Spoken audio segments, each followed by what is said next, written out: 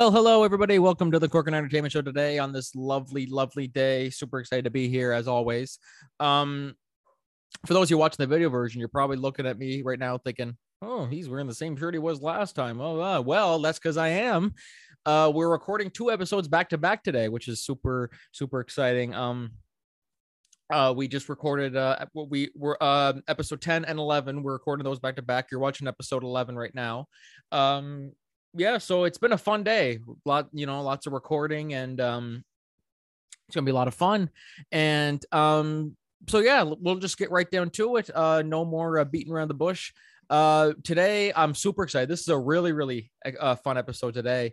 It's actually, I think, our longest episode yet, just because it's also our biggest panel we've had yet. So the more people you got, the longer you kind of get rolling. So today we're gonna be joined by my uncle Donnie Bowes, who is the artistic director of the Upper Canada Playhouse up in Toronto, and joined by 2 of his friends, Jesse Collins, who is very involved with theater and has worked with Donnie for years, and he's also now the artistic director of the Orvilla Opera House. And we'll also be joined by Marshall Button, who is the artistic director of the Capitol Theater, which is located in Moncton. So very exciting show today. I had a great time just listening to these guys go back and forth. It's like, I even said to them later on in the episode, I'm like, when's your podcast beginning? Because that would just be so much fun to watch. So we'll be discussing a lot of their theatrical backgrounds, which, you could do up a memoir of what they've done. And they've certainly been through it all. And we'll also be giving our thoughts on who are some of the best writers in the entertainment business.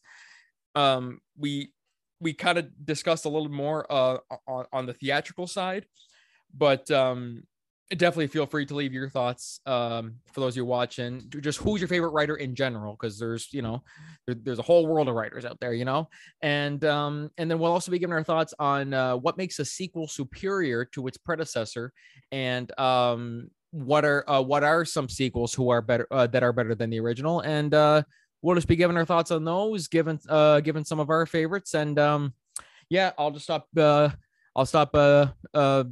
rambling on here, because all right, enjoy the show, guys.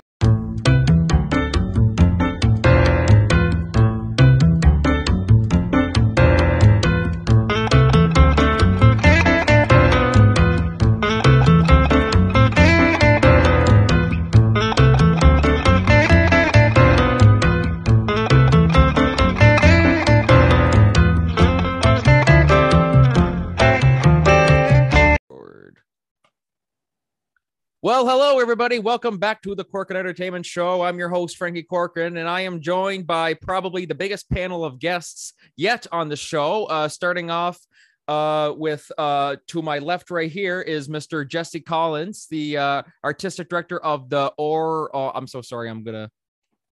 Aurelia. There we go. I kept saying Orvilla. I'm like, oh my God, why it's not that? Opera House. So Jesse Collins, great to see you here. Hello. We have Mr. Marshall Button, the artistic director of the Capitol Theater located in Moncton. Very nice to have you here, Marshall. Yeah, former artistic director of the Opera House Bar in Newcastle. Oh, there we go. Look at that for all for all your local listeners there. And then right here on the bottom of me, there is a man who also just happens to be my uncle, and who he helped kickstart my theater ventures, Mr. Donnie Bowes, the artistic director of the Upper Canada Playhouse. Donnie, great to see you. Yeah, great to be here. I haven't been home in 2 years. Yes, that's right. I have not been home. I'm planning to go home for Easter. Easter is going to make up for the last 2 Christmases, so I'm very excited about that. No, well, there we go. So that would have been December 2019, because that year, then COVID hit, and just the whole. Right. Yeah, absolutely, all of that. Mm-hmm. So I have to ask you, Donnie. So I mean, years ago, for my first theater audition, did you ever imagine in 10 years that you would be a guest on my theater podcast? Did that ever cross your mind? No, absolutely not. And I always feel so guilty. If you can see, I'm going to push away. You can see 3 posters behind me. Can you see those? Oh, there we go. Yeah. For those of you watching the video version. Yeah. Exactly. And these are all posters of shows that you've been doing. And just because of where we are and the time frame of where we are, I haven't seen one of them. It's always at a time when I'm not home. So I'm really, really looking forward to seeing all the stuff that you're doing, Franky. I mean, clearly you have the Miramichi in the palm of your hand. They're even, all these businesses now are even putting you in their ads to sell their product. And that's, you know, when you have a good deal of notoriety when people want to see you on camera. But yeah, I remember that night you wanted to audition for your teacher, and you thought you might be interested in that kind of thing. Up to that point, your mom had been telling me that you had been doing stand-up routines. Oh, yeah. And you know, what is that late night host that you like? Stephen Colbert. Absolutely. And we're holding forth on all of that. So it was just a matter of shifting from that to acting. So I think, didn't we pull monologues by Jules Pfeiffer, I think? It was something about a book. It was something, hey, I read a book. It was some sort of monologue. I can't remember. It was Jules Pfeiffer monologues. And I said, well, learn a couple of those and go in and do those, which you did, I guess, eh? I mean, yeah, that's correct. Yeah. Yeah. And then from there, I guess it just mushroomed from there. I think you were in playing the lead in almost every show that they've done up there, and now starting your own company and all of that. It's certainly exploded in your end, which is great. You've created a monster, Donnie. I must say, exactly. You have created a monster. Yeah, I know. You're the best of both worlds in lots of ways. I mean, it's nice to be able to keep the wolf away from the door in terms of having, you know, money, having a job to pay bills, right? No, exactly, because we all need that. Exactly. And what we've talked about before on Messenger, the whole thing of whatever happens to be going on that really bothers people in terms of whether it's the war or the pandemic or whatever. But basically, to have that kind of talent that you have, it adds a whole lot of, you know, more things to your life, right? I mean, it opens up a whole bunch of things, and you're just having a blast. I think it's fantastic, all the stuff you're doing. Oh, absolutely. And I mean, like, you know, it's that's one downside of the pandemic, is that it's taken a lot and it's given it back to us for a brief time, but in a different kind of capacity, and then it takes away again. So, but I mean, luckily, I think we're on the right track, slowly getting back to normal. But so tell me a little bit about all your history. Jesse, we'll start with you. So, I mean, like, you know, how all of your guys' history, you guys have been kind of through a lot together. We've all of us known each other a long time, and it's amazing. Marshall, you mentioned a second ago about just the years that go by and the travels that you have and the places we see and everything else. It's one of the most glorious parts about this business. It's one of the challenges of the business, and one of the best things as well, that you get around quite a bit. Donnie mentioned that, you know, he was a late starter. He started in his late 20s. I was actually an early starter. I started when I was 19, and Donnie and I met on a show when he was 28 and I was 18 or 19, and became friends then, and have been dear friends ever since. And you don't know when you start something. My journey started not unlike yours, Franky. I actually went to university. I went to the University of Toronto, and I went to university thinking I knew I wanted to be an actor or a singer or whatever I wanted to do at that time. But a writer who lived in the little town that I grew up in, who my brother worked for, a wonderful novelist named Timothy Finley, Canadian novelist, he and his partner Bill Whitehead suggested to me that it might not be a good idea to get off the bus from Cannington and announce that I was going to be an entertainer in the city of Toronto, that I might want to get, you know, some way to acclimatize myself to the environment. So they suggested I go to university, which I did. I went for a year. I did a show there. An actor in the show who was going to turn pro invited an agent to come see it, and the agent gave me their card. I went and saw them. They suggested that I might be able to. I remember they had a blank spot on the little contract they had that said, if you earn this much money in the year, then we'll have to renegotiate or become, you know, firm up our agreement somehow. And he kind of looked at it and he wrote $6,000 in it. And I thought, oh my God, this guy behind the desk thinks there's a possibility I might make $6,000 over the course of a year. How can I say no to this business? He's still right. So I had, yeah. And I didn't make it. I don't think I made it, but I went. But I then I had the pleasure of going to my parents, as the only one of 4 kids that went off to university, and be able to announce at the supper table that I decided not to go back because I wanted to become an actor. I might as well have told my dad I was going to be a mime. Like I remember you could hear the forks and knives scraping on the table as the silence just hung there when I made this announcement. But anyways, I said I was going to take a year off university. I took the year off. I've been here ever since. It's been a 40-year off that I've had. And I don't suppose there's any chance I'm going back to university now, but never say never. So no, exactly. That's how I got started. And then just, the normal cycle: theater, a little bit of film and television, back to the theater, a little bit of film and television, back to the theater, and just keep poking away and knocking away at it, hoping I get it right eventually. Hope for the best. I mean, like, you've been in the business for how long now? So like, you know what I mean? You must be doing something right. I guess, or have lost the ability to do anything else. No, you know what? I don't have one cynical thing to say about it. And it's been terrifically good to me. And I know so many people that, you've had success. People have different ways of measuring success, I suppose.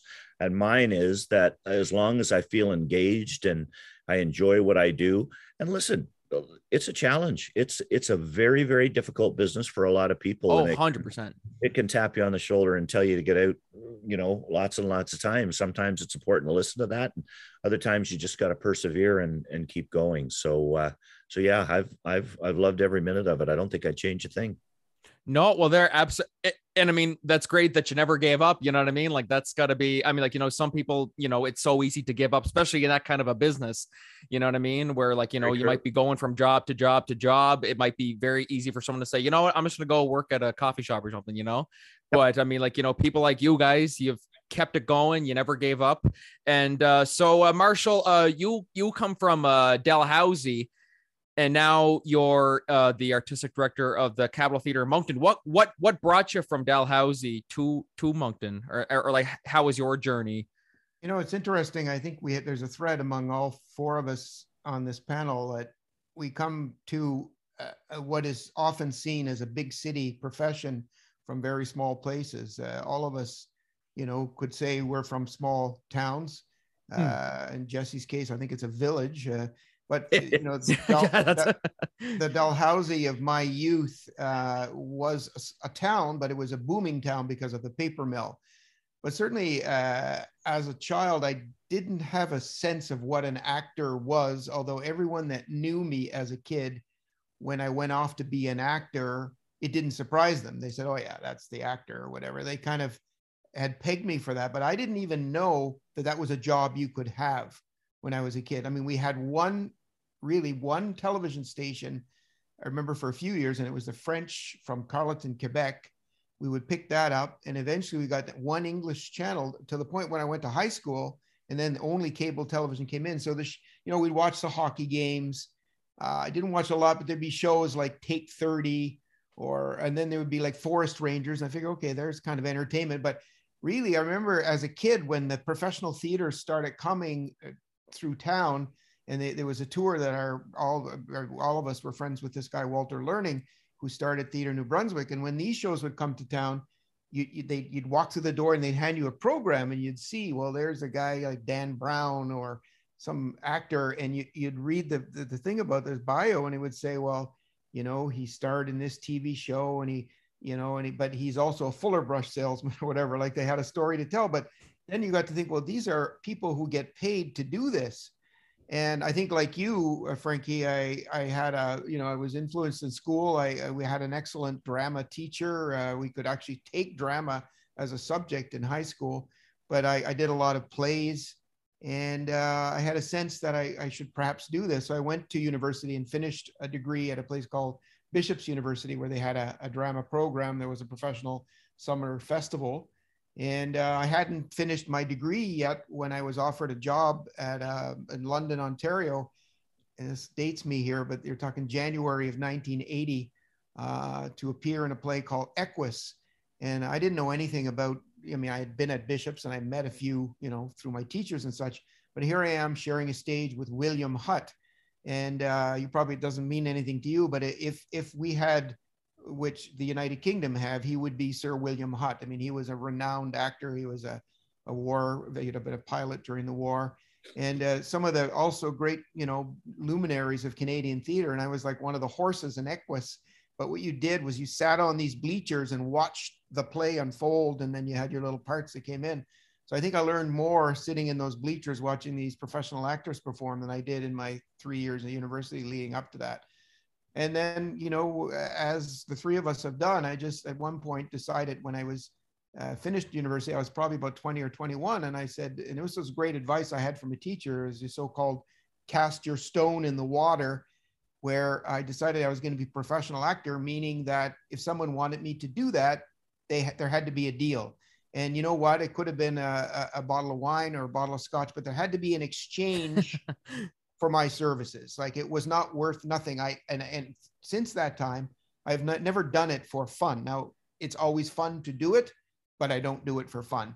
And I think that's no matter where you live and how you get to it, at a certain point, if you respect it as a profession, meaning this is how I'm going to earn my living, then you've given yourself a chance.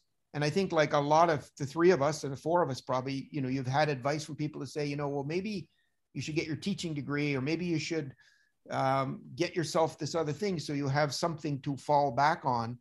But I had figured out when I was really young that, geez, if I put a lot of energy into that thing I'm supposed to fall back on, it's going to compromise what I really want to do, which is to work in the theater. And I will fall back the first kind of setback that I have. No, well, there we go. Just so you, there's always a backup plan. You know what I mean? So it's not like, oh, geez, this didn't work out. Well, what am I going to do now? Now I got to spend the next, while or so trying to figure out what I'm going to do. And I got no income coming in, kind of thing. So how would you compare, like a theater in Dalhousie area between Moncton, where you are now? Where how would you compare? I mean, how much theater was or opportunities, I should say, in Dalhousie compared to Moncton? Like, how would you compare them both? Well, or are they even comparable? Yes and no. I mean, like you, after I finished university, I did go back, and they used to have these work programs like Opportunities for Youth or LIP, or these various federal programs where you could work for the summer. So when I got one, and I started a summer theater program. And I remember my dad, who everything I sort of, approach in life, I can relate to something my dad said to me at one point. But he came to the show, and, lots of people, enough people came, but it was pretty clear to him and to everybody there. He said to me, like, when he knew what I wanted to do for a living, he said, Marsh, you got to have the population. And the difference is, in terms of talent is everywhere. I've been saying for a number of years, I live in a pretty dense neighborhood close to downtown Moncton. I could go and knock on every door in my neighborhood, and by the time I'm done, there's enough talent within these few blocks that I could put together one of the best shows you've ever seen. Because someone is going to be a fiddle player, or someone's going to be able to dance, or someone is a great storyteller. And if I have the time to figure that out and take that talent and put it together, talent is everywhere, but it's what you do with it. But in order for one to make a living at this, as Donnie's been able to do so well, certainly in Morrisburg, is to get people to pay their $30-40 to sit there. So you collect that money and you turn that into the business, which is the show business that we're part of. And that's the ultimate difference is, yeah, there are talented people, but there are just not enough of them there.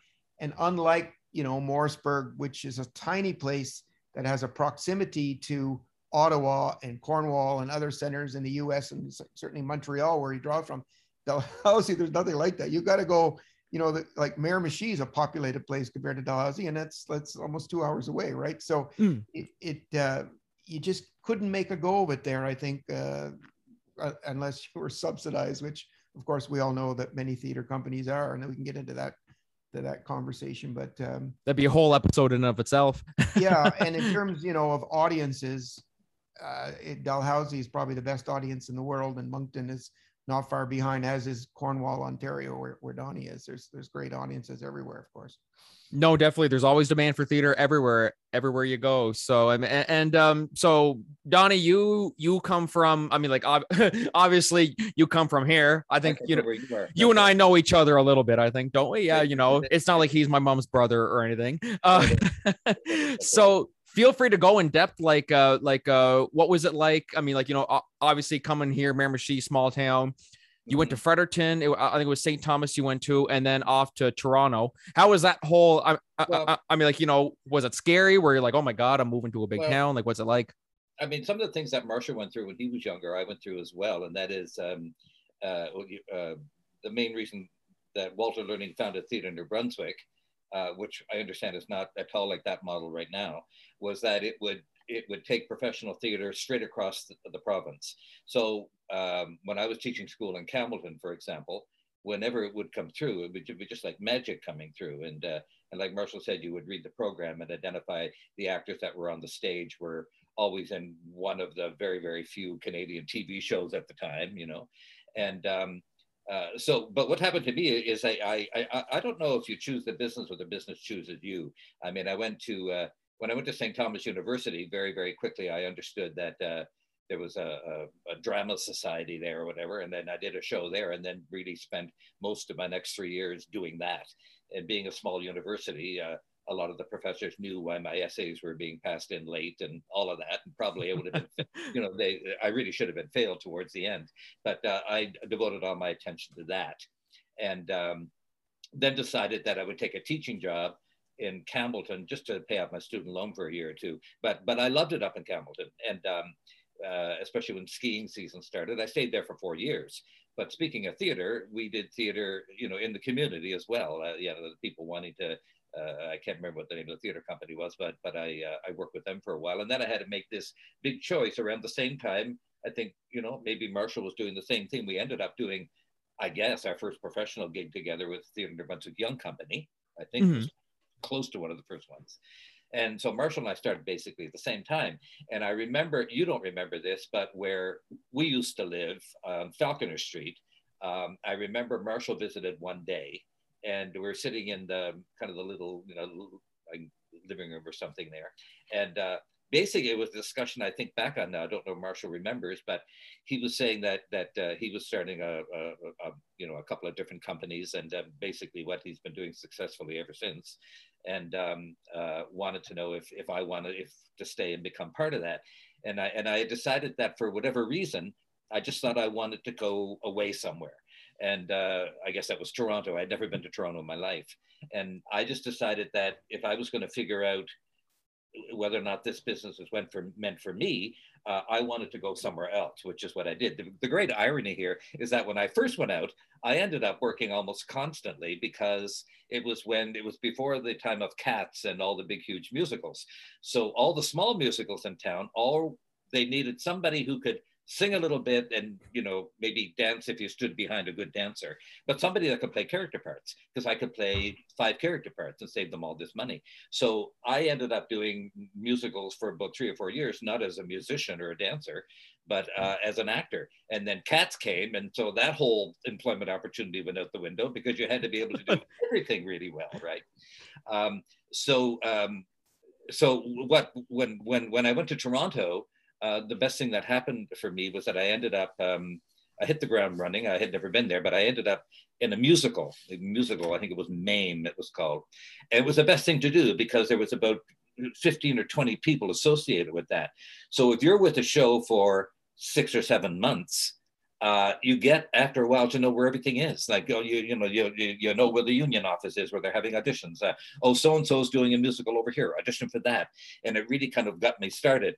But at no time, and I remember going home sometimes at Christmas time saying, so you have a show lined up in the new year? And I didn't. But at no time, I think maybe because I knew I had teaching to fall back on. I think maybe that was one thing. But when you're committed to doing something, it wasn't about... of course, everybody starts off wanting to be a star in some way, shape, or form. Oh, 100%. Yeah. In that sense, I'm certainly behind these two guys in a million ways. But my point is that we have all arrived at the point now where I remember, and Franky, their relative Wendy, Carol's daughter Wendy. Oh yes, absolutely. Yeah. I can't remember her man's name, but I Jeff. I only met him one time a couple of Christmases ago, and he said, "Yeah, so you're the aspiring actor." And I'm thinking, no, I'm not an aspiring actor. If you had talked to me 40 years ago, you're aspiring maybe to get a CBC show. Well, fine, that's fine. But now I just spent the past 40 years of my life as a working theater professional, meaning that you will not see my name in lights. And I'm not making an excuse for this at all. It's that this is what I do for a living. For the first 25 years, it was as an actor. Marshall gave me my first opportunity to actually direct when he was the artistic director here at the theater that I'm continuing on with. And so therefore I started to lose interest in acting. For a stupid reason at the beginning, I was just packing your bags to go off to somewhere like Calgary for 6 weeks was fun at one point. Now it wasn't anymore. I kind of resented doing that. And then also because of the opportunities that Marshall gave me directing here, I corrected one big thing that as an amateur I had in my mind. I thought, how can I directed some shows at St. Thomas and there were big hits and all that stuff, but I knew the difference between, a captive audience and not. But I always thought, how could I be a director? Like, who am I to tell all these experienced actors how to act? And I realized it wasn't about that. A director's job was to know what the vision they had for a scene, to express that to an actor and say, okay, you go for it now. You contribute to this vision and I'll tell you what I like or don't like. So I had that wrong. The other thing I had wrong as an actor was when I first started out, if you're in a scene, how can I make myself seen? How can I make myself known in this scene? And I realized soon afterwards as a director that it's the opposite. You have to realize when do you contribute to the scene and how you can back off and let what's really going on happen, Exactly. Instead of stealing the spotlight when it doesn't contribute anything to the actual story kind of thing. Exactly. So basically, I consider myself in the past 40 years to be a working professional. That when I was in the business for 10 years, the first time I worked for Marshall here, there was a teaching job in Ottawa. I thought, okay, I've been in the business 10 years, things are going fine. Money isn't a priority for me, really. I'm going to take the job and see what I think. Well, after the first day, I hated it, but I stuck it out for the whole year. And if there was anything that said to me, you've just left the profession that you were meant to be in, it was that.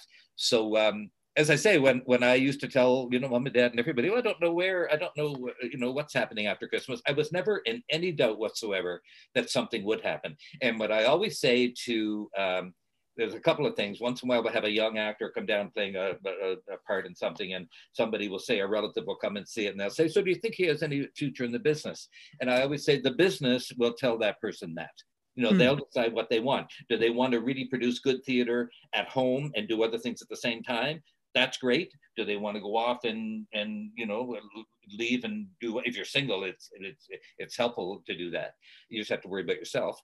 But whatever that is, a person has to actually do it. And so that's what I did in terms of leaving, going to Toronto and opening up a world for myself, and decided that that's what I want to do. Or if it's what you're doing, Franky, which is creating a whole scene on Miramichi from what you do, you become a star there, right? No, but all the things that you're doing, it's important to do what you want to do. Wherever that leads you, I have no idea. But I always would say to a young actor, the allure of this business is that when you get up in the morning, you have no idea where your career is going to be that night. The day I got up and I didn't know Marshall was going to phone me before the day was out, hey, why don't you come to Morrisburg and be in the show? Somebody had left the show for whatever reason. And I went down and, well, look, I mean, it's opened up this whole old world for me. So it's always been a fascinating business, not only from the theater point of view, but just as a way to live your life. And I wouldn't change it for a minute. It's never been about money. It's never been about fame. It's about doing what you were meant to do, I think, and then meeting all these vagabonds in the process. and we're all connected in so many ways. Later on, when we talk about Norm Foster, there is literally a connection that each of us has had to that man.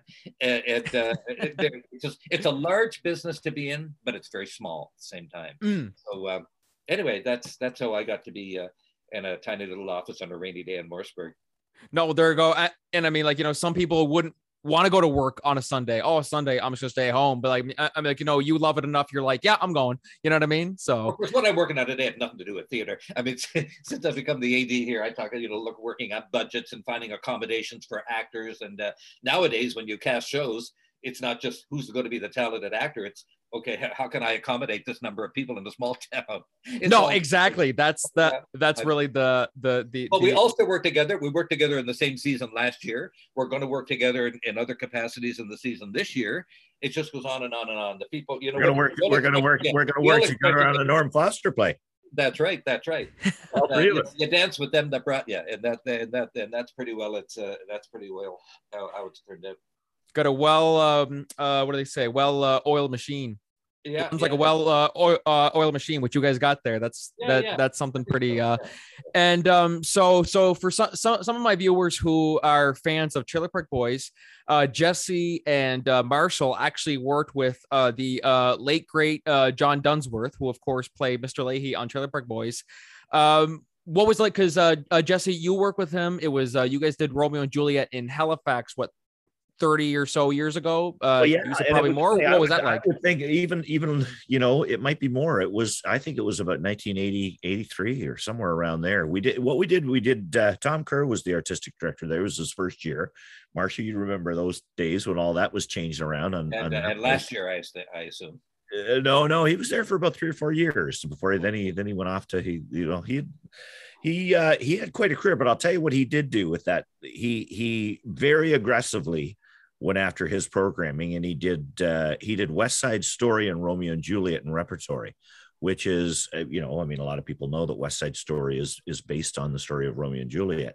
And it's when I think back to the size and the scale of that production at a regional theater, the size of Neptune Theater in Halifax, I'll tell you what, you've got a pretty big set of cojones to try and pull that one off. Donnie, you mentioned, you know, we all deal with it all the time, is this concept of having to accommodate where actors and musicians and all the professionals that you bring together to do your programming, where they live in your town when the circus comes to town, and how do we accommodate them? Where do they sleep? I keep thinking back to how they managed to pull that one off. The casts were huge. They were huge, and we were there for twice the amount of time. So it's like, you know, every once in a while, all of us will do something big on our seasons. Let's do a 6-hander, you know, and you kind of do that, you know, one out of your 3 or 4 shows or something. Well, this was 2 of his shows, carrying these massive casts, working in repertory. So the way he did the rep on that was very interesting. Is he did 1 week of West Side, and then we do 1 week of Romeo and Juliet, and then we do 1 week of West Side, 1 week of Romeo and Juliet. He didn't cross cast the leads. I was doing Tony and West Side Story, but I did bits and pieces. I was, you know, I was just a spear carrier in Romeo and Juliet, and Ian Deacon did Romeo, and so. But Johnny Dunsworth, and it was funny, Franky, when you mentioned it,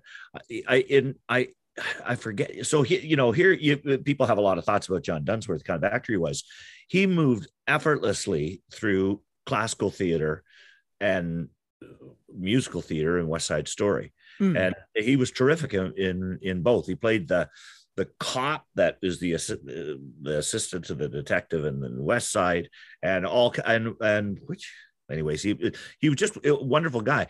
But one of the most fascinating people. I mean, I didn't see him again for 4 years, and and yet I have a very strong impression of the kind of person he was. I always remember one of the things that's striking. Marshall, I don't know if you ever rode in his car, but he lived in Halifax, and so I was from out of town, and occasionally we'd go somewhere if we were going out or doing something, and we get in his car. His car was such a piece of work. The inside was literally filled. You know, you'll see the pictures of sometimes these, you know, old New York lawyers, and they've got an office that not unlike my place. Books are stacked, and they're sort of peeking out through these, you know, letters and piles and stacks of paper. That was his car? Car was like that. His car, the back was full. The thing, he had some odd hood ornament that was from something else. I want to say a Rolls Royce, but whatever it was that he'd tacked on the front of this thing, on the hood of this thing. It was a piece of work getting in Johnny Dunsworth's car, but just as warm and friendly and lovely as a guy could be. So I've got nothing but good memories about the time that we spent together. We had a lot of fun and a lot of laughs in those days. Wow. And Marshall, you actually worked with him as well too. For a brief time. I lived in Halifax for a year in the mid 80s. My wife was transferred there. So I worked on just a little project. It was kind of second stage they were starting to do at Neptune, as I recall. But my story about John Dunsworth, we hired him. I don't know, you may have heard of the Hubcap Comedy Festival, Frankie. We get lots of people. We get lots of people. Yes, I'm familiar with that. Lots of people from Miramichi usually come down to see it. Joe Butler, I think, is one of the he's a local comedian around here. I believe he does Jimmy McKinley is the guy. Jimmy McKinley, yep, that's one as well too. Yep. Yeah. So anyway, actually our sound guys from Miramichi, James Butler there. I don't know if you know James Butler. Oh. Yeah. Anyway. Yeah. So, but we hired, and it was a kind of a mistake, I have to tell you, because it was one of the years our coordinator got all, he said, "Oh, I booked it." And I said, well, you booked what? And he said, "I booked this act, and it's Randy and Mr. Leahy. They have a stage show." And I said, "Well, do they have really an act?" And, you know, there's one of these things like there's the cult of the Trailer Park Boys, but I have to tell you, it's one of the worst shows I ever saw in my life. And John Dunsworth was responsible for it. And we booked it, and it was, you know, John Dunsworth being the character of Mr. Leahy, and the guy Randy, who didn't have much to say but stands there with the no shirt. Pat Roach is his name. They were attempting to sustain a show for like an hour and a half, and they maybe had 5 minutes worth of material. It was awful. But one of the things that happened in the show, I think poor John knew they were bombing, you know, and it was, I think what they do, you know, is they get like a casino somewhere, will hire them to come and sort of stand there while people play the slot machines or whatever. It's one of those, you know, when you'll do anything when you're in show business, like, you know, you'll even be in a nude musical, as Donnie could tell you, but they came in and they're doing the show. But at a certain point, about towards the end of the show, John Dunsworth broke character. He got stopped being Mr. Leahy, and he said, "This is one of the most," and I work at the Capitol Theater, which is just beautiful, you know. And he said, "This is one of the best theaters I've ever been in my life." He says, "I'm sorry, you'll have to indulge me." This was supposed to be a comedy show, but he starts doing a very serious Shakespearean monologue, like Horatio or some friggin' thing.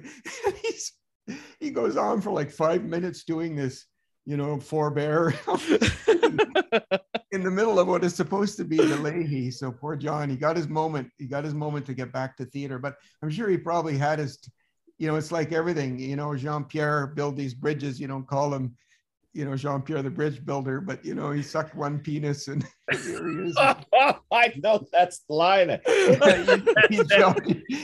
We just went to an R-rated. I worked as a production manager, use that expression all the time. It's but it was like that. It's like he must be standing there on the stage saying, "What the hell am I doing? You know, I agreed to be in this stupid Trailer Park Boys. I get to be this alcoholic. I don't think John even drank or whatever." But he goes, "This is what I'm known for, standing there with this guy with the beer belly and no shirt. He had nothing to say." So he probably said, "Look, I'm an actor, damn it." And he got out and he did that. So that's what John Dunsworth.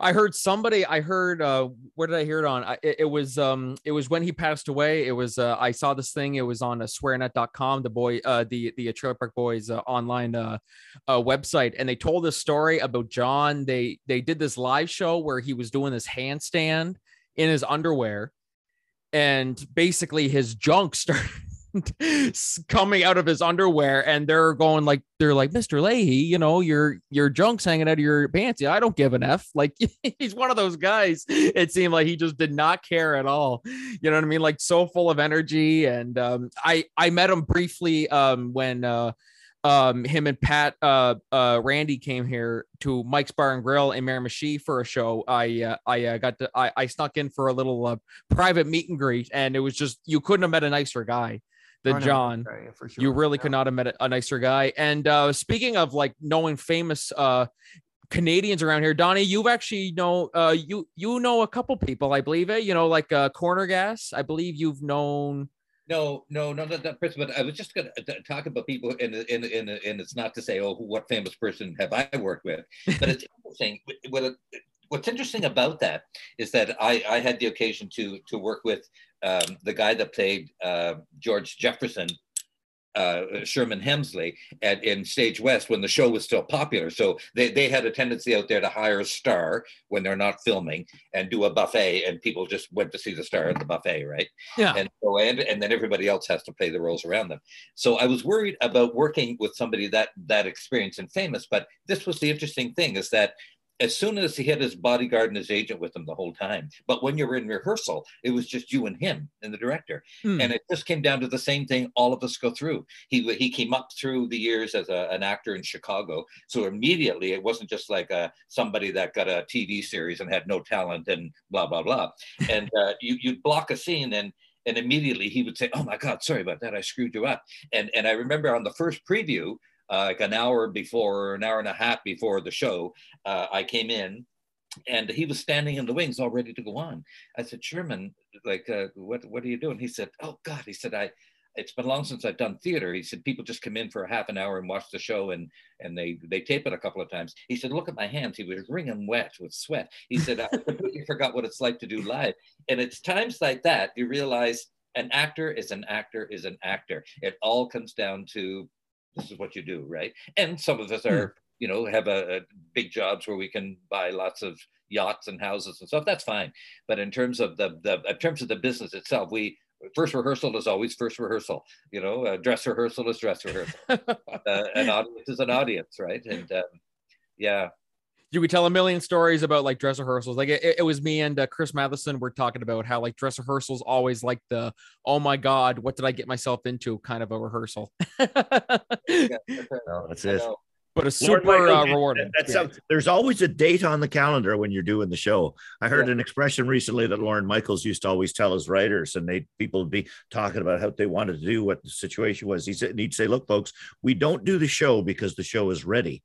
We do the show because it's 11:30 on Saturday night." And and that's true. The show must go on. That's it. There's a date on the calendar, and you've got to be ready. And we've all had those experiences. Donnie, you and I have talked about it before. Marsh, we all like to. I'm I'm a very pragmatic actor. I like to get up and get working as soon as we can. But there was a whole period through Canadian theater where things became a lot more theoretical. And I heard a story at one point, Donnie, I think you told it to me, where the director told everybody after the table read, "So what we're going to do in lieu of blocking, we're all just going to sit at the table and continue to read the play. And when you feel like moving, just get up and move."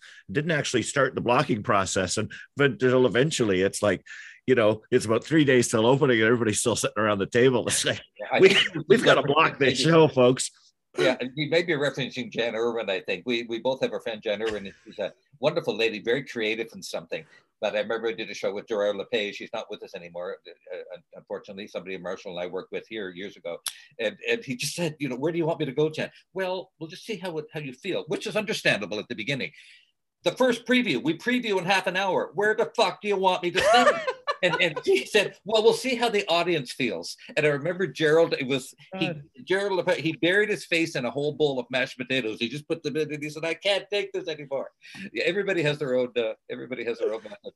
And people have ways of working that are contrary sometimes to the way that I think the three of us share. That we just like to make the show and get it up quick, and and then you work sometimes after the show opens, it changes, but you want to be as ready as possible. But it's not to say that what other people do isn't legitimate. Like the whole reason why the three of us are kind of here now is because I got to work in a place called Morrisburg. Again, my wife was the breadwinner in the family in the early years, so she was transferred to Ottawa. So I said, "Oh, there's a theater company there, Great Canadian Theater. They're holding auditions." It was like it was no internet then. There was a sign up somewhere. And I went and auditioned, and I got cast in this play, Saltwater Moon, which is like the most overdone Canadian play probably in the history of Canadian theater. But it was the second production ever. There had been one in Toronto. And so this is in the mid 80s.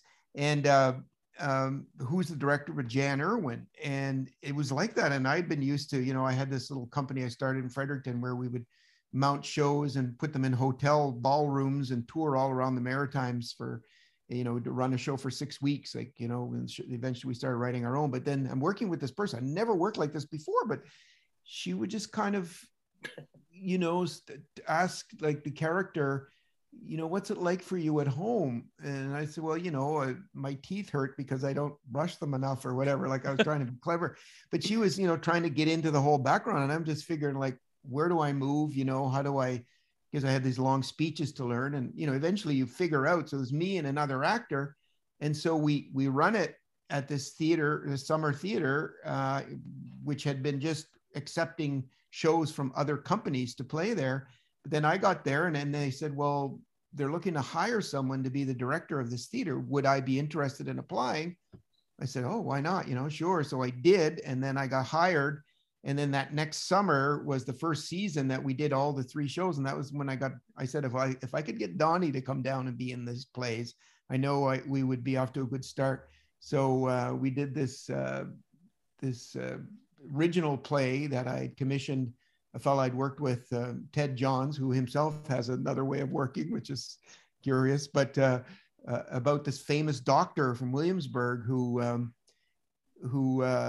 you know, in the years in the 1930s or the 20s leading up to the Great Depression, there would be this phenomenon where people come from all over North America. They come to Ontario and they go to North Bay to visit the Dion quintuplets. And then they come to Williamsburg because there was this miracle doctor who would twist, he was like the father of podiatry, and he would twist their toes and make them better. And we did a play about that, and Donnie was in it, and he was just brilliant in the show. But and then eventually, like I said, after a number of years, you know, I would direct a lot of plays, but I was an actor as well. And sometimes I direct Donnie in a show and vice versa. And then, you know, here we are all this time later because of Jan Irwin, let's say. I know Jan Irwin. This might be a nice segue into Norm Foster, because around that period of time, Jess and I had been sharing an apartment for a long time. He was doing his career and I was doing mine. And then, so I did the show with Marshall, and then Marshall said to me one day, he said, this was in the late 80s. He said, you know, there's a guy in Fredericton that he's writing these plays and they're really funny. I mean, he said, like, they really are funny. And so what happened is that Marshall actually did My Darling Judith, which is one of Norm Foster's early plays. And then The Affections of May, which still is probably one of his most famous plays. Actually, the second production of those shows ever, because Theatre New Brunswick did the first one. So I got a chance to be in both of those shows, the second production of either of these shows. And around here, no matter what I would do, people will always say, oh, you're the guy that was in the rabbit suit. In the rabbit suit. This is 40 years ago. 40 years ago. I'm glad it was a success, because otherwise we'd have to live that down. But Jess had known Norm before that. I had a circle get completed. Marshall, you'll appreciate this story that has to do get completed at Upper Canada Playhouse in the weirdest way.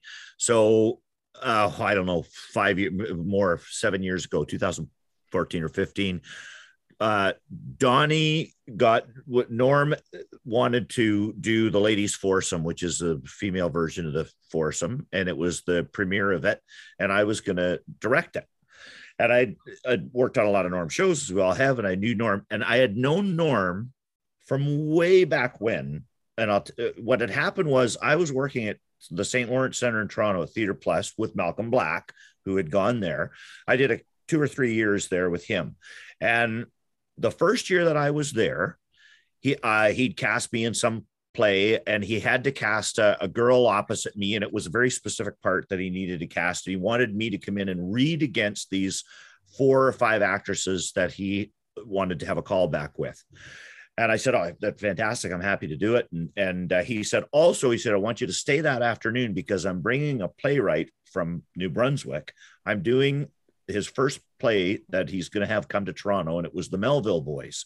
So they had done the New Brunswick one, the Theatre New Brunswick version. Now it was coming here, and they had all these actors came in to read for Owen, I guess, the young brother.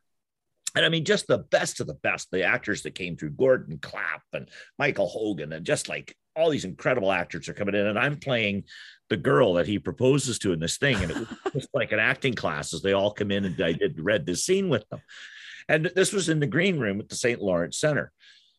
Now, 30 years later, Donnie and I are doing this play. Norm, we had one girl left to cast in the show.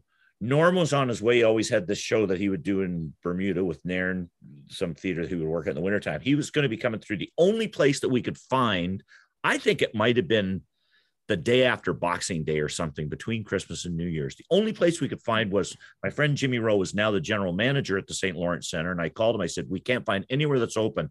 Can you open up? Can somebody will be there at the St. Lawrence Center and just let us use a room? He said, sure, I can let you use the green room. We went into the green room.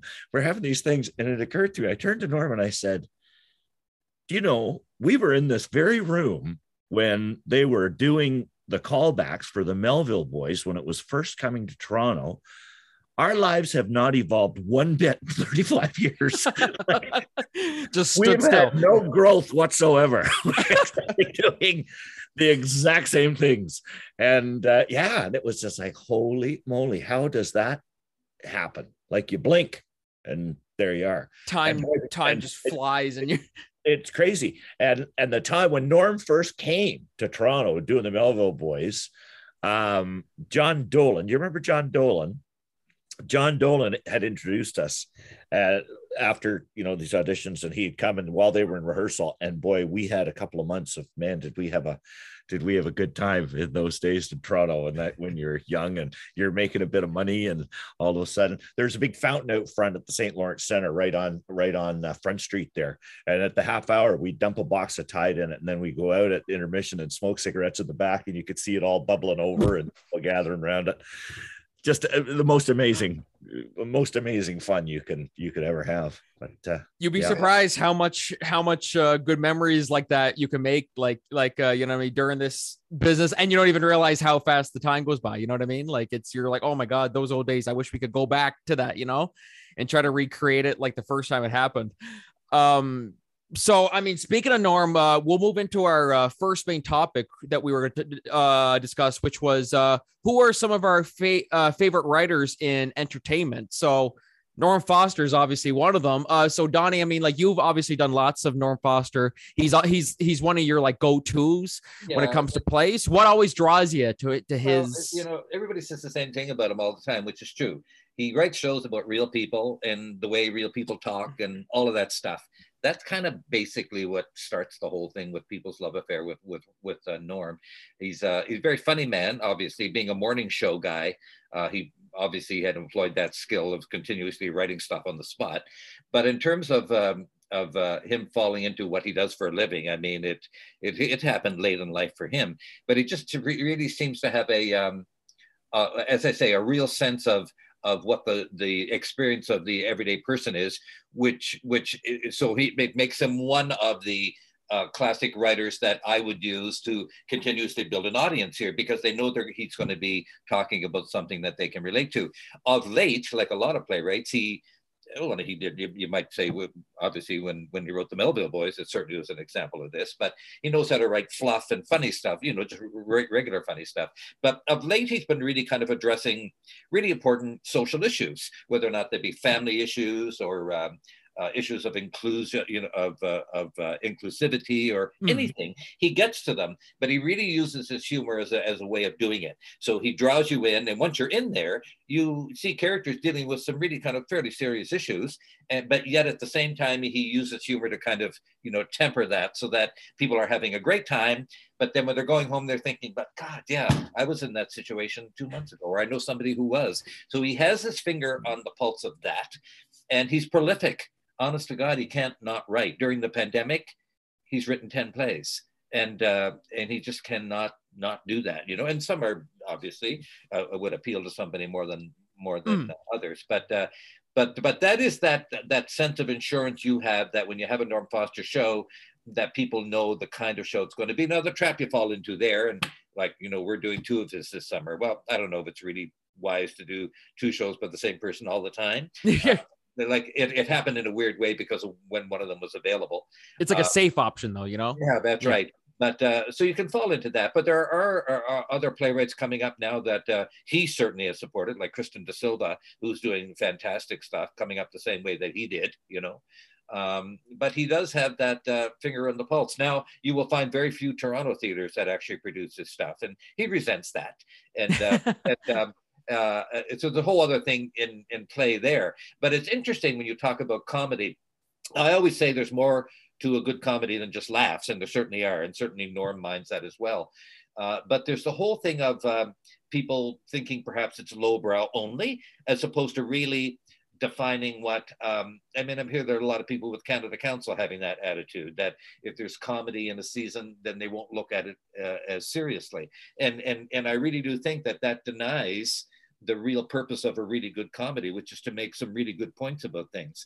But now you see festivals like Shaw and Stratford, my God, like I even think I saw when they were advertising Titus Andronicus, which is the bloodiest play, some little way of saying, well, there might be a few jokes here, right? You know what I mean? They're pushing the comedy button because they realize that it's something that people really need to one extent or the other. And I really think that Norm's work is underestimated to the extent which he uses it to really talk about important things as well, only in an accessible way, which means that people are actually sitting in the seats, for heaven's sakes, instead of hearing about it, right? So I think it's an important playwright in the country. No, absolutely. Before we continue, we would like to give a shout out to Tanisha Hallahan on behalf of the Miramichi Regional Multicultural Association. Tanisha is seeking out people within the Miramichi community who will be interested in taking part in the Elm Park Night Market, starting June 16th and every other Thursday thereafter until September 1st from 4:30 to 9 p.m. This is a great opportunity for anyone interested in selling crafts, food, homemade items, providing quality entertainment, or anything that can help further benefit the wonderfully strong community established here in the Miramichi.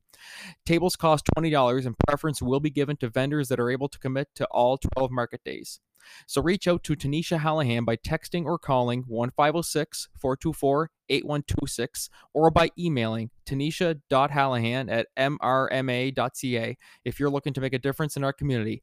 That's 1-506-424-8126 or email tanisha.hallahan@mrma.ca to get started. The Elm Park Night Market is from June 16th to September 1st every night from 4:30 to 9 p.m. And I mean, like for me, always for like CM Productions and all the plays that I've done here and acted in, our go-to was always the great Neil Simon. Right. Neil Simon, you can never go wrong with a Neil Simon. And I know you've done some plays with a Neil Simon. Jesse, Marshall, have you guys done any? What's your history with the Neil Simon shows like? Yeah, I had great success when I first started my directing and, my shall we say, actor manager life. That was a play called The Good Doctor. It is certainly one of my favorite Neil Simon plays, and it's his take on Chekhov short stories, and there's a character of Chekhov who narrates, and it sounds like a really bizarre combination, but he wrote these series of scenes that all came together. It, had some success on Broadway back in the day. There's it's interesting that you went to Neil Simon after we're talking about Norm Foster, because I remember making a joke to and about Norm back in the day, where I called him Norm Simon. It was that Neil Foster. Yeah, Neil Foster. There you go. One of those two. Yeah, and it's actually an actor. Not everything that you do, that's the other thing about working is, not everything you do is going to be a great success, but some of the things are great to work on, and you wonder why, it never was the success it ought to be. And I should bring this up. I should bring it up because what the hell, it's a podcast. And but at one point, like I had the crazy mandate when I was in Morrisburg that everything we did had to be a new Canadian play, and most of the plays were premieres that we did. And so at one point, I don't know how it came up, if I approached Donnie or Donnie, had the idea that we were going to do a show. I was just going to be the producer of it, but Jesse and Donnie wrote a musical together. And this was, I think it was 1990 or 91, maybe 91. Yeah, I think you're right. Yeah. And it should have been like, the idea was just out of the park. Like it was, we're in a small town, and the idea, I think that the title was called Bingo Night, and it would be songs, but the audience would really play bingo, but it was a story. And we did it. And at the time there was this notorious critic at the Ottawa I Citizen. know where you're going. Yeah. Sarah Bernhardt could have come back from the grave and he'd have something bad to say about her. Like it was that bad. And, yeah, it probably, as it turned out, I'm just saying as the outsider, that there were things that we rushed, meaning like now when you do Come From Away, it gets workshopped at Sheridan College for 2 months. And then it gets developed here, and then, it gets played. And then like 2 years later, you do it. Like, they had the idea 6 weeks in. I said, yeah, let's do it. Let's do it in July. It's like, what? Yeah. So, that was really kind of that was my fault, like seat of the pants kind of thing. And, there were some issues when they cast it too. Like one of the guys who was playing a lead role is somebody you guys had worked with or whatever, who I remember that his grandson died and he had to be replaced in the show. And it was a series of like, unfortunate events that the show could have been better, but my God, we did a good job considering. And, unfortunately the show has never been done again, but it was one of those things like, I'm so glad we did it. I'm so glad we're talking about it now, but it's gone. Like it's not like it was a film that, sometimes you can watch a film and certain films become like the Rocky Horror Picture Show, for example, was panned when it came out. And now it's a cult classic for whatever reason. Like, because it's theater, it happened. Not that many people saw it, but a number of them did. And I remember having people like 20 years later come and mention that show, how much fun they had that night when they were there. But, there wasn't a second production of it, Right. And I think of the three of us being on this panel, like that's the one thing that, up until this summer where we're going to be doing a Norm Foster project. You're right, Marshall. That was kind of the last time that we all really worked simultaneously. We're often at the same theaters, doing different things at the same time, but that'll be the first project to get back together again. Listen, I'm with you, Marshall. I actually adore that show, and I still think that show was fantastic. The story of the critic is almost another side story to the whole thing. At the end of the day, the audience that saw it loved it, and I'm still really fond of the show. I have not one bit of shame or bad memory or anything about that show. I thought it was fantastic. But the critic, and I can't think of his name right now, but it was Michael Groverman. Michael Groverman. It's one of my Donnie's a teacher, right? That's ever happened. Never forget the bad kids, right?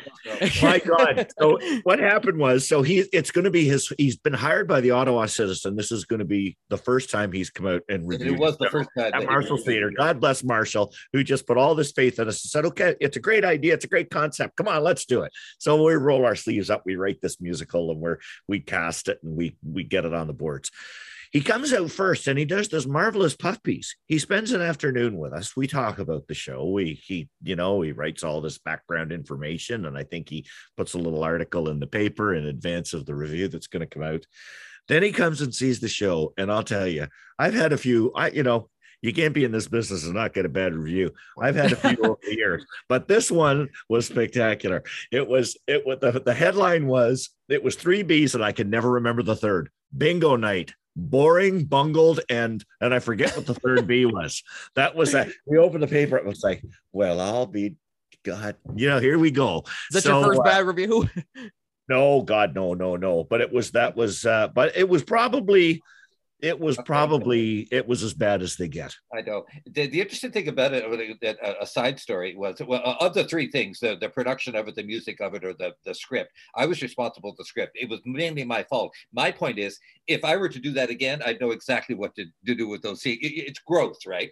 But the thing about that critic, we had a couple of Ottawa actors coming saying, oh, I feel sorry for you. We liked it, and too bad. And I thought, you just wait, honey. And sure enough, everybody that did the show in Ottawa that year got dinged. I think the guy lasted 1 year.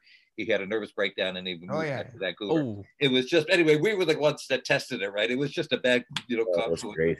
But I actually love that show, and it's funny. And that device that we used in it, the convention of having the audience play bingo at various parts during the show, that was subsequently used in other shows. And I'm not saying anybody stole it from us, but it just demonstrates that it is a good idea. It's shown up elsewhere. Yeah. It became this sort of environmental theater But like, concept, and it worked like really. Marston's right, you jump right in with it at a workshop, and it would be better now, but it was at the time what it was. And, yeah, it was quite. I still say we should give it another go. I still say we should get another go. I've mentioned that to Donnie more than a few times, and Donnie always says, "Oh, I don't want to." You know, I'll drive up to see it. I'll be here in a heartbeat. See it. There's one, I dumped that script somewhere. I don't know where it was. The only other 2 times I threw away a script, one was in a show at Port Dover, and it was such a bad script. And closing night, they had a barbecue, and I threw it in the barbecue fire. The other one, more dramatic one, is that 12-hour show that I was in called Raw. It was in Holland, and we hated the show so bad that they put me up and billeted it somewhere around the North Sea. And I remember the final, like, my most dramatic thing is I took the script and I threw it into the North Sea, and the pages flew everywhere. That was really satisfying. I still have the script somewhere. You still have it somewhere. He hasn't thrown it yet. I haven't thrown it out. I may dust it off again and try and talk you into it at one point. But I'll tell you, talk about bad reviews. The worst turkey I was ever in. I was in a show at the Bayview Playhouse called Made in Canada. It was so bad. I cannot tell you how bad this show was. The dress rehearsal was 5 hours long. Brian Foley was directing it. They had to start. It was some unknown writer had been bankrolled by an advertising executive that he knew, and it was a history of Canada, not from, you'd think 1867. It started from the creation of the earth. So it started out with it had something in the first act to offend just about everybody. So it started out with I think it was a Margaret Mead poem and it was, and God, the earth was, space, unbound space, and God let his mighty sperm flow, and it made you could feel, the 60 people that happened to be in the 700-seat theater just sort of kind of tighten up a bit. And then it was just one awful joke after another, and we couldn't hold a blackout in the first act because of the door at the back opening and closing, people leaving. And one day we started the second act in the dark, where 12 of us in the cast would come out on stage, and we would start this Anne Mortifee song, beautiful song called Born to Live. We were born to live, this very soft song, and it builds into this big anthem. Da, da, da. And the lights would come up and find us. Sing it, Jesse, sing it. Well, the lights come up, find us on stage, and we looked out, and Susan Henley's in the show, and she's over to my right, and I'm looking around as you sing the song. We'd started that day. I think there'd been 8 or 10 people in the audience. I'm looking around and I'm almost convinced there is no one left. It turns out there was still 2 people there, but it occurred to me afterwards, as soon as we were doing a costume change, I said, Susan, I don't think there's anybody here. I don't think there's anybody in the audience. And I often wonder how long we would go before people would just sort of stop the show and say, guys, there's nobody here. There's nobody in the theater. Oh my Lord. So that one got a bad review. Is that the one the critic had the famous review? They should have installed speed bumps to stop the audience from leaving in droves. They did. That's the one that I left my script once in rehearsal at the subway station. Yeah. And Carolyn Scott, I called Carolyn, and she went down to the subway station to St. Clair and found it. And it was the same day there was a bomb scare at the subway station. And she picked up the script and she said to one of the police officers, "If you're looking for a bomb, I think I found it." But that's part of it, you never forget those. It's like I said about my friends who are teachers or retired teachers. They'll run into somebody and it's like they'll remember that kid because they gave them hell. And shows are like that sometimes too, Oh my!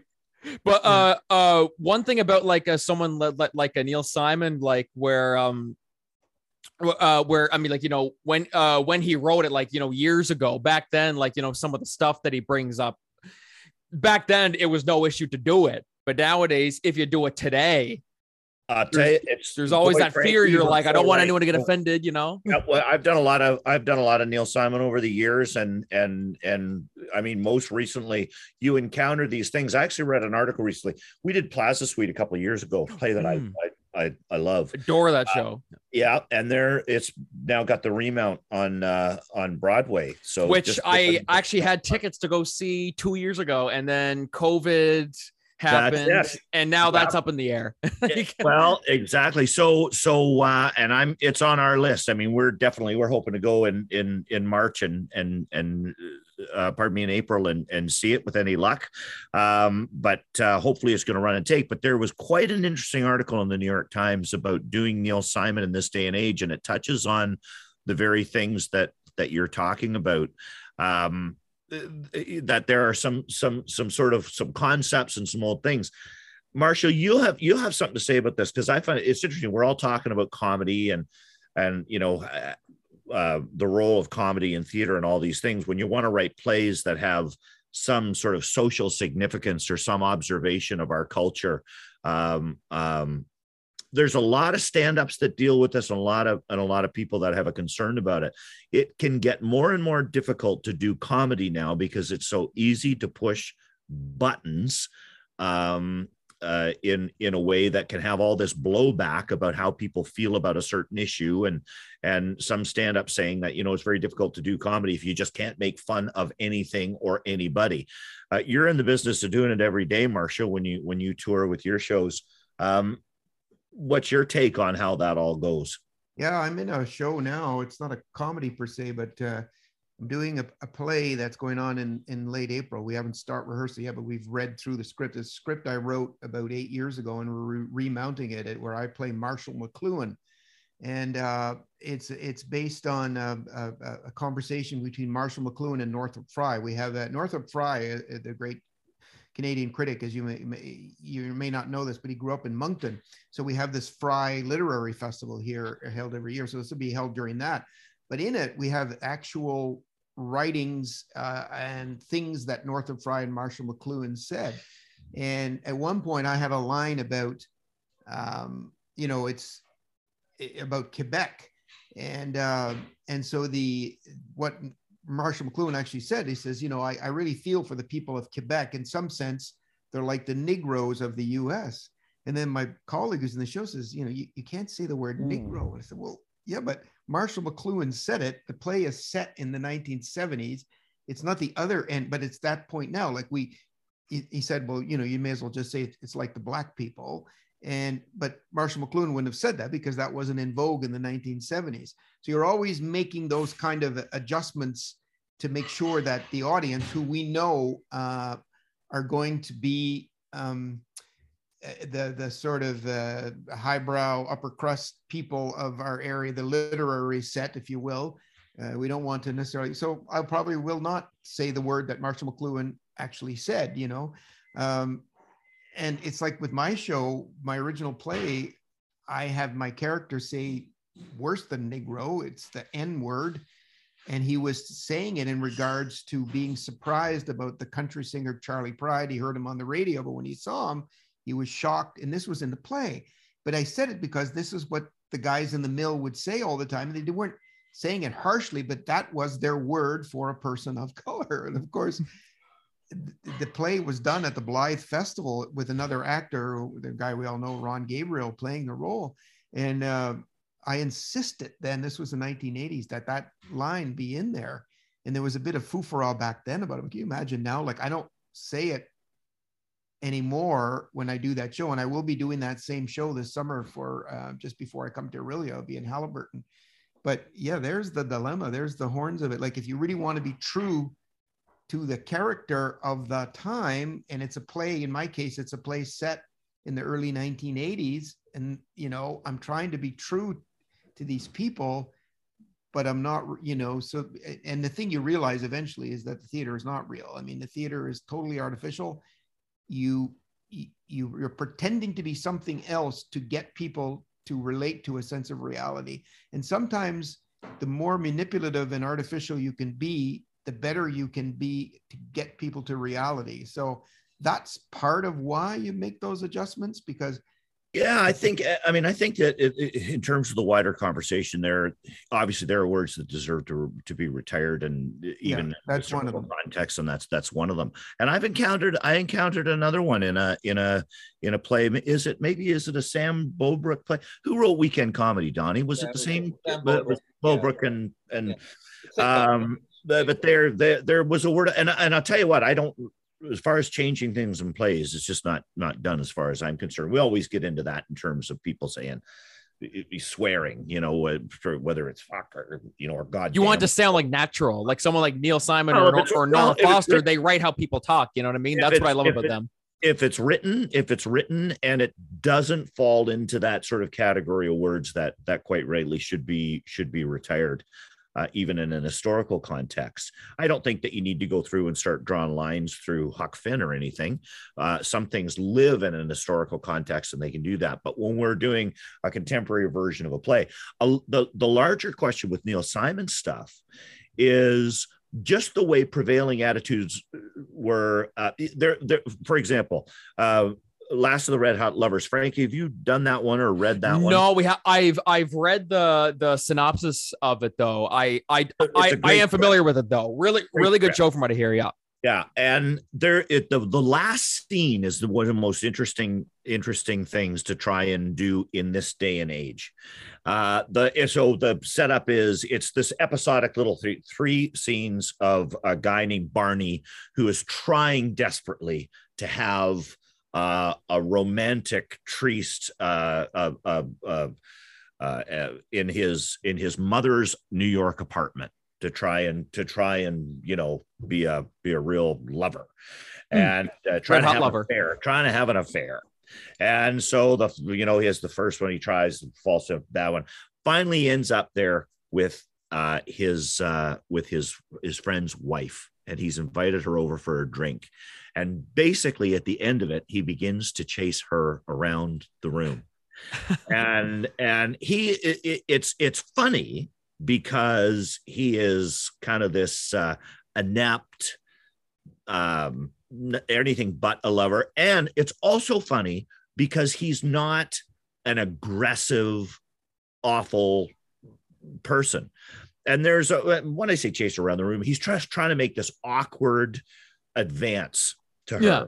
And I had Brian Young and Allison Lawrence play it for me, who are a married couple and who are both have a great sense of social responsibility, and you don't want to do anything that's going to characterize something awful. And it was so interesting watching Allison. There's a moment where she says to the character, she says, "Barney, you're scaring me."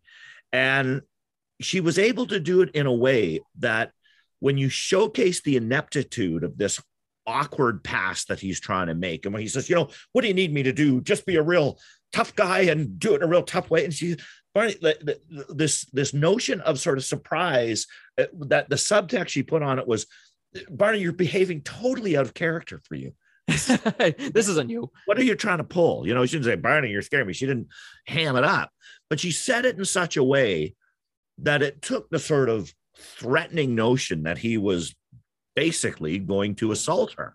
And because it's not written, but when you have pieces that are, I think, written with that kind of nuance, yeah, it's easy to easy to mess that up, and it's easy to come out. But a very interesting article in the New York Times: can Neil Simon be done? Not just for that reason, but just that the whole notion of comedy seems to have changed. And 2022, you know what I mean? Like, you know what? Go see Book of Mormon and see what you can get away with. Yeah, exactly. Literally. That's actually a perfect example of that too. One thing Neil Simon does that's actually super interesting, and this kind of bleeds into our second and final main topic, which is sequel superiority and some sequels that are better than the original. Yes. Neil Simon actually has a trilogy, and I can't think of any playwright who has actually done this with plays where they take one play and then they make a sequel and then they make another sequel. I've never actually thought of that, but it gets better each one. Like, Marshall, do you know, is there one that comes to your mind? I might be missing one. Well, it's okay. Marshall. That's right, and I'm quite familiar with all three. Yeah, Marshall's got three. Lanford Wilson, who wrote Tally's Folly, also wrote Tally and Son, which is also called A Tale Told. And the third in that trilogy, I think, was called 5th of July. He's actually one of my favorite playwrights, Lanford Wilson. Anyways, but yeah, it's not common, Franky. No, absolutely. And then I remember it was I was reading because like a Brighton Beach Memoirs is the one that comes to my mind. one of the all-time greats from Neil Simon.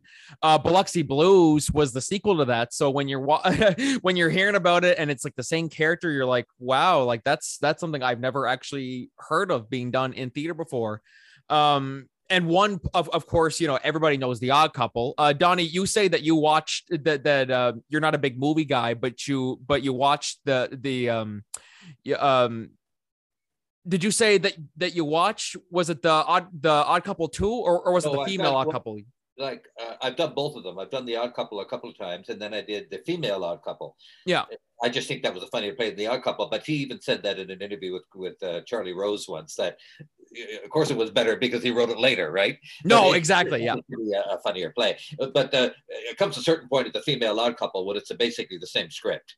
The lines are almost identical. I even read it too. It's like the exact same thing, except it's like, you know, instead of poker, it's a Trivial Pursuit, and instead of yeah, like it's real. Way back when, and I don't know the series of them, and I keep waiting to see when people are going to start doing them again. And I'm almost thinking of that. Maybe I might do that before I leave this place. Do a little bit of a retro aspect to the season, and that is David French's scripts, the Mercer family. You know, 4 of them, yeah, and, continuing a real suite of shows all about the same family. That might be a good project to do one at the end of every season for the next 4 years, you know? No, absolutely. Way back in the beginning when there were very few Canadian playwrights at all, right? And of course, he wrote the two-hander that Marshall was talking about. And there's an example of sort of like Star Wars, you know, he had the 3 of the Fields lately. I forget the 3. Then he went back, leaving home, that kind of stuff. Leaving home, and then he went and wrote the prequel, Saltwater Moon. He wrote the prequel after all that, you know. Yeah, so, there's a lot of examples of that in theater for sure. So, definitely. And I mean, like, even in like a live action movies, I mean, like, you know, is there any movies in particular? I mean, you know, we've been kind of going on a roll with theater for the last little bit, which I mean, you know, so it's so amazing. I could watch. So I'm just gonna ask, when's your guys' podcast coming out? Can you guys do a podcast of you guys just talking about theater for? You might find this hard to believe, Frankie. This is my first podcast. Oh, really? Oh my gosh! Like you guys got like so much chemistry. I just want to say that real quick. Like, but Marshall, you've been doing the podcast thing, have you? Yeah. Well, I've been guests on quite a few of them, but I'm starting to feel, you know, very inadequate because I feel, you know, as a person my age in my business, I'm neither a co-owner of a microbrewery or I don't have my own podcast. And those are the 2 benchmarks. That has to change. But is there? Yeah, I know you're asking us these questions, but just rattle off the number of major Neil Simon characters that you have played, even though you're not the age of these people. Well, maybe one of them you were. Well, Eugene was one. Eugene Jerome for. And what show was that? That was Brighton Beach and Biloxi Blues. Because it's funny, when we did Brighton Beach, it was I was around how old was I then? 19 or so, and Eugene was I think 15 or so, which I mean, like, you know, obviously there's a few years there, but then Biloxi Blues takes place about 2 years later, and then we did that 2 years later. So it was kind of like, you know, like kind of funny how that worked, where it like lined up to where, okay, you know, Biloxi Blues is 2 years later. Now I'm 2 years older, you know, and then Broadway Bound, of course, that's the third one in the trilogy. Hopefully we get to do that someday. But and then of course Felix in The Odd Couple, which is probably my favorite one. I'm like, you know, that's one of the most well-known plays ever, really. And Norm Foster says that's the best comedy. Best play, really, hands down. Art Carney did on Broadway. Art Carney debuted the role. He wasn't in the film, but we got a story. No, absolutely. I did a movie with Art Carney. Wow. Speaking of Art Carney, but I had 2 scenes with him. That's all. But one of them, we were sitting in a thing. It was a long time ago. We were sitting in a thing playing poker with some guys, And I was right beside Eric Carney. And the best memory I have of that experience was they had a lighting stand in for him. For the rest of us, they didn't, but for him, they had a lighting stand. They said, okay, well, we've got a light. They did the blocking. Now we've got a light. You want to go to your trailer? He said, no, I'm comfortable just here. Everybody left, and I had to sit there anyways. It was a 2-shot, the two of us. So, God, we had about 15 or 20 minutes just to shoot the breeze. And my dad was so thrilled that my dad said, what do you have to say? I said, well, he's a Yankees fan. He lives in Connecticut. And, he just kind of like, he said to me, he said, so where do you make your home, son? I said, well, I live right here in Toronto. He said, oh yeah, I live in Connecticut. And he was just talking about stuff, lovely guy. Oh, wow. Oh crap.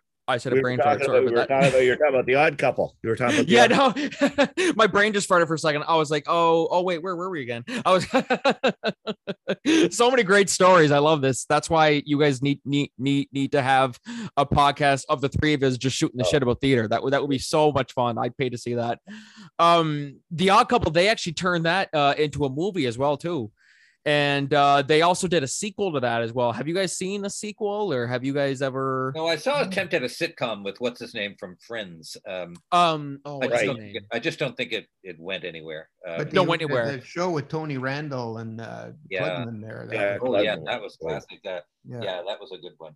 I mean, like, what's your guys' opinion on like, if you're gonna do a sequel to a show or a movie or whatever? What would you consider to be like essential to make it superior to the original? I mean, like, if you're, I mean, like something like, what's a good example of a movie? Like, I could tell you this, we're at the 50th anniversary of The Godfather this week. Yes. Oh my God. Yes. I saw that on Twitter the other day.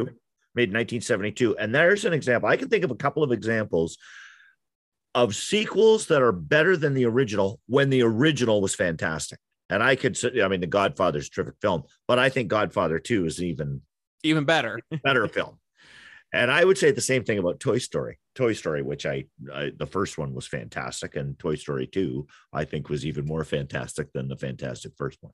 And then that just got better and better with 3 and 4. And but Bingo Night 2 would have to be better than the original. We know that going forward. Which one? Bingo Night 2 would have to be better than the original. Yes. I don't think it's bad. It'll be called Bingo Night. Yes, Bingo Night. That's right. Yes. The night after bingo. I know. I like movies with food in them. Now, Big Night was one, and I like movies where there's food. Where there's food. Oh, there you go. Ever watch the movie Sausage Party on Netflix? No. Oh yeah. Oh geez. Yeah. No. No. Oh God. That's quite. I did a in my very, very short film career, which was very short. I did a scene with the guy. Now you'd be too young to know this, Frankie, but there's a guy whose routine was he always played drunk. Foster Brooks, his name was. And okay. He'd be on the Johnny Carson show, and he played a really good drunk. So I had this scene with this guy. It wasn't a long scene, so we rehearsed it, and it was just played like a regular guy. And I thought, here's this guy. He's actually a really good actor. So it was time to shoot the scene. And he reverts right back to the drunk. And I couldn't believe it. Like, oh my God, what's this guy doing? And that's what he was hired for, clearly, right?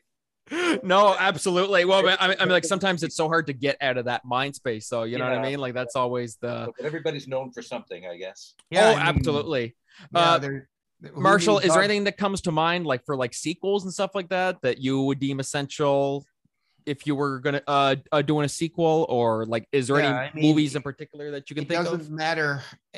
It doesn't matter how good it is. It has to be better than the first one, or people will deem it, because it's like, if you've never seen The Godfather, that whole notion of exposing the mafia and these families or whatever, the novelty and impact of that first movie was so tremendous that there's no way a sequel would be considered good unless it was better. And that's the issue, because you always, it's like people who read the book, they say, well, the movie is, and yes. Boy, Marshall, you're so right. And when you think about that franchise, Godfather 3 was widely considered a disaster, terrible, because it wasn't better than Godfather 2. I mean, it's probably not that bad a movie, but it's considered awful. If it had come out, Godfather 3, without those other two movies, it would have been a successful venture.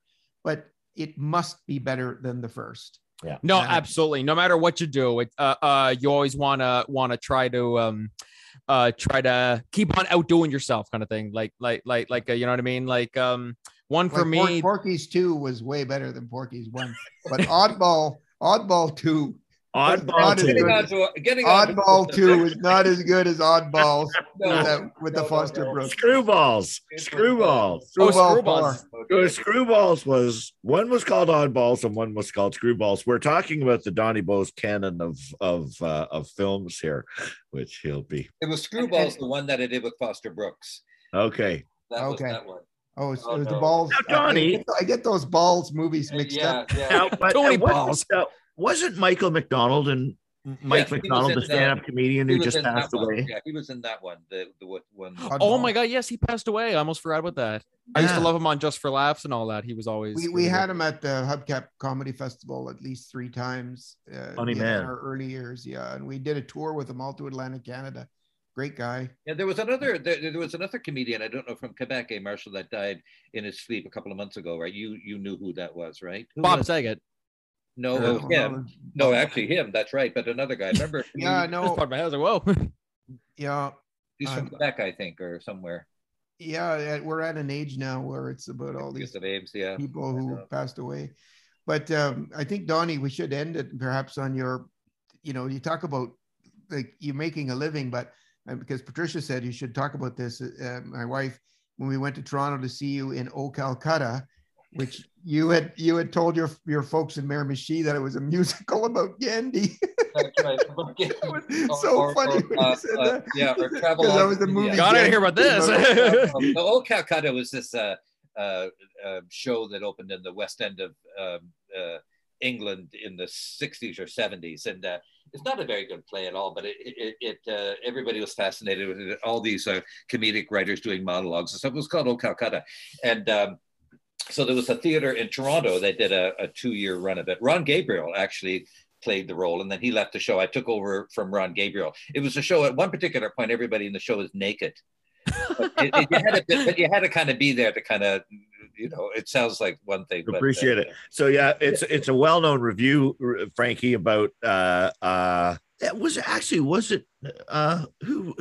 a series of things written by different people. John Lennon, Pfeiffer, and John Lennon, Jules Pfeiffer, the Jules Pfeiffer, the guy that did the monologues that you did, Franky. He wrote pieces too. But it was so it was famous. Oh, okay. And when and at some point it came up, Donnie and I were talking about it over the past couple of days. I said, well, that's something we could talk about on the podcast, Marshall, just like you're nipping at the heels of. I said, we could say, well, here's what we all had in common. I said, I could say, because I did a play around the same time. I did a play at the St. Lawrence Center called Privates on Parade that I had a couple of nude scenes in. So I said, we've all had the experience of working nude. I said, maybe Marshall will do one of the Lucien shows. Maybe he's got plans to do some nudity in that, and he can.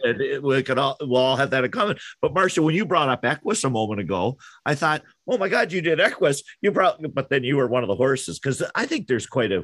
That was the first big nude scene in a play, and and that was the time that Woodstock, New Brunswick, passed a motion at council to never allow Theatre New Brunswick to come to Woodstock ever again. Oh, geez. And they did. I mean, how could you enforce that, right?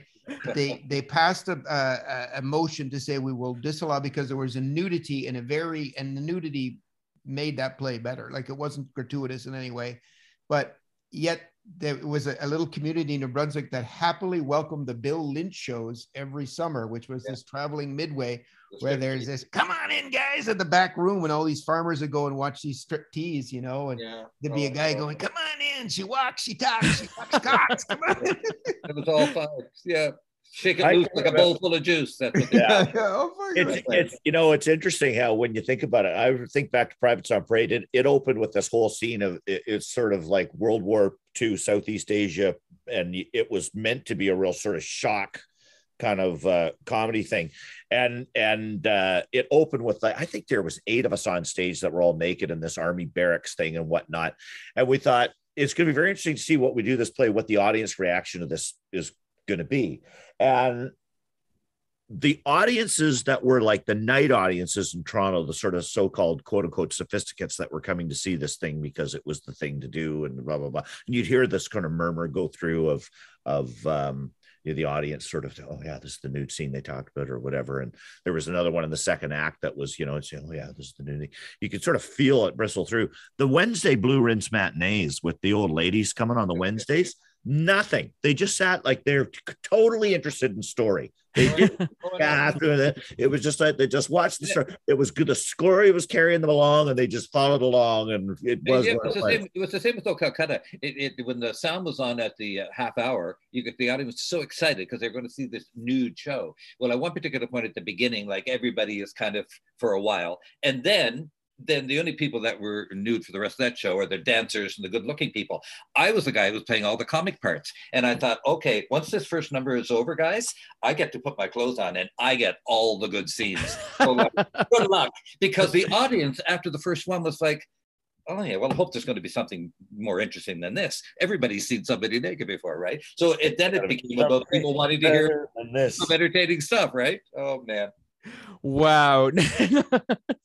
So there could definitely be a whole show just about all of your guys' resumes and stories and all that stuff. Oh God, it goes on forever. We could even do a play here for Cork Entertainment. Just yes. Yeah. Well, at one point during the summer, all three of us are going to be here at this theater. And there's different combinations of that all the time. There we go. We'll have to get something going. You'll have to get something going. So yeah, I think that'll probably do it for the show today. So I just want to thank my guests, Jesse Collins, Marshall Button, and my uncle Donnie Bowes. Do you guys have any final words to say? Where can people see you guys next? Where can what's next for you guys this season? Well, our theater, we did a fall season last year, a short fall season, and 10,000 people came through with all the protocols. It was tough as hell, but it was fine.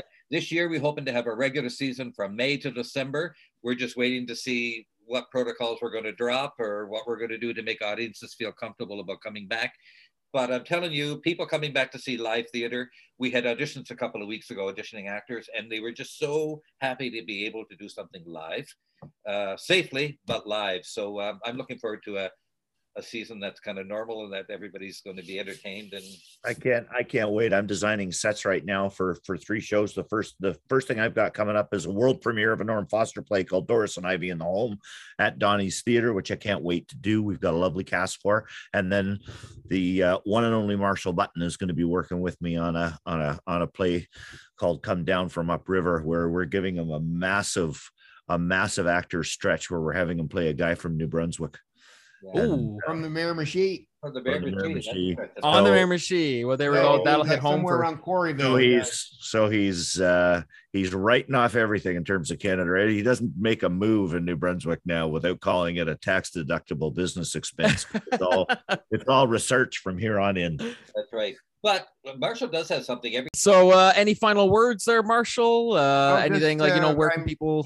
It sounds like a cliche, but I'm so looking forward to this summer, not only to be live, but we're working with these 2 friends, really good friends. And that's something where it's okay to say, well, I like working on this kind of show. But when you are able to put something together that people really dig and they come out in great numbers to see, but in the meantime, the best thing about it is you get to spend time with and work with people like that. That's really what life is all about. And, as they say, theater is life, television is furniture. And that's the thing. You're living it for so long. Like, you make a TV show, you find more people see it and it's on. But in theater, we're going to run this damn show for 7 weeks, I think, when it all adds up. So it's really about, the coming together of people who will challenge each other and, hopefully push each other to be better than you were the last time you were, but also realize that we only have one trip around this planet and let's try to enjoy this as much as we can. And the fact that our age, we're still able to do this and make good work. And I want to say to you, Franky, that, it's so great to be spoken to by a person of your age, and that we are saying to you, the 3 of us, God bless what you are doing there, and keep doing what you're doing, so that someday when we're maybe wheeled into the front row, that we'll get to see you do something wherever.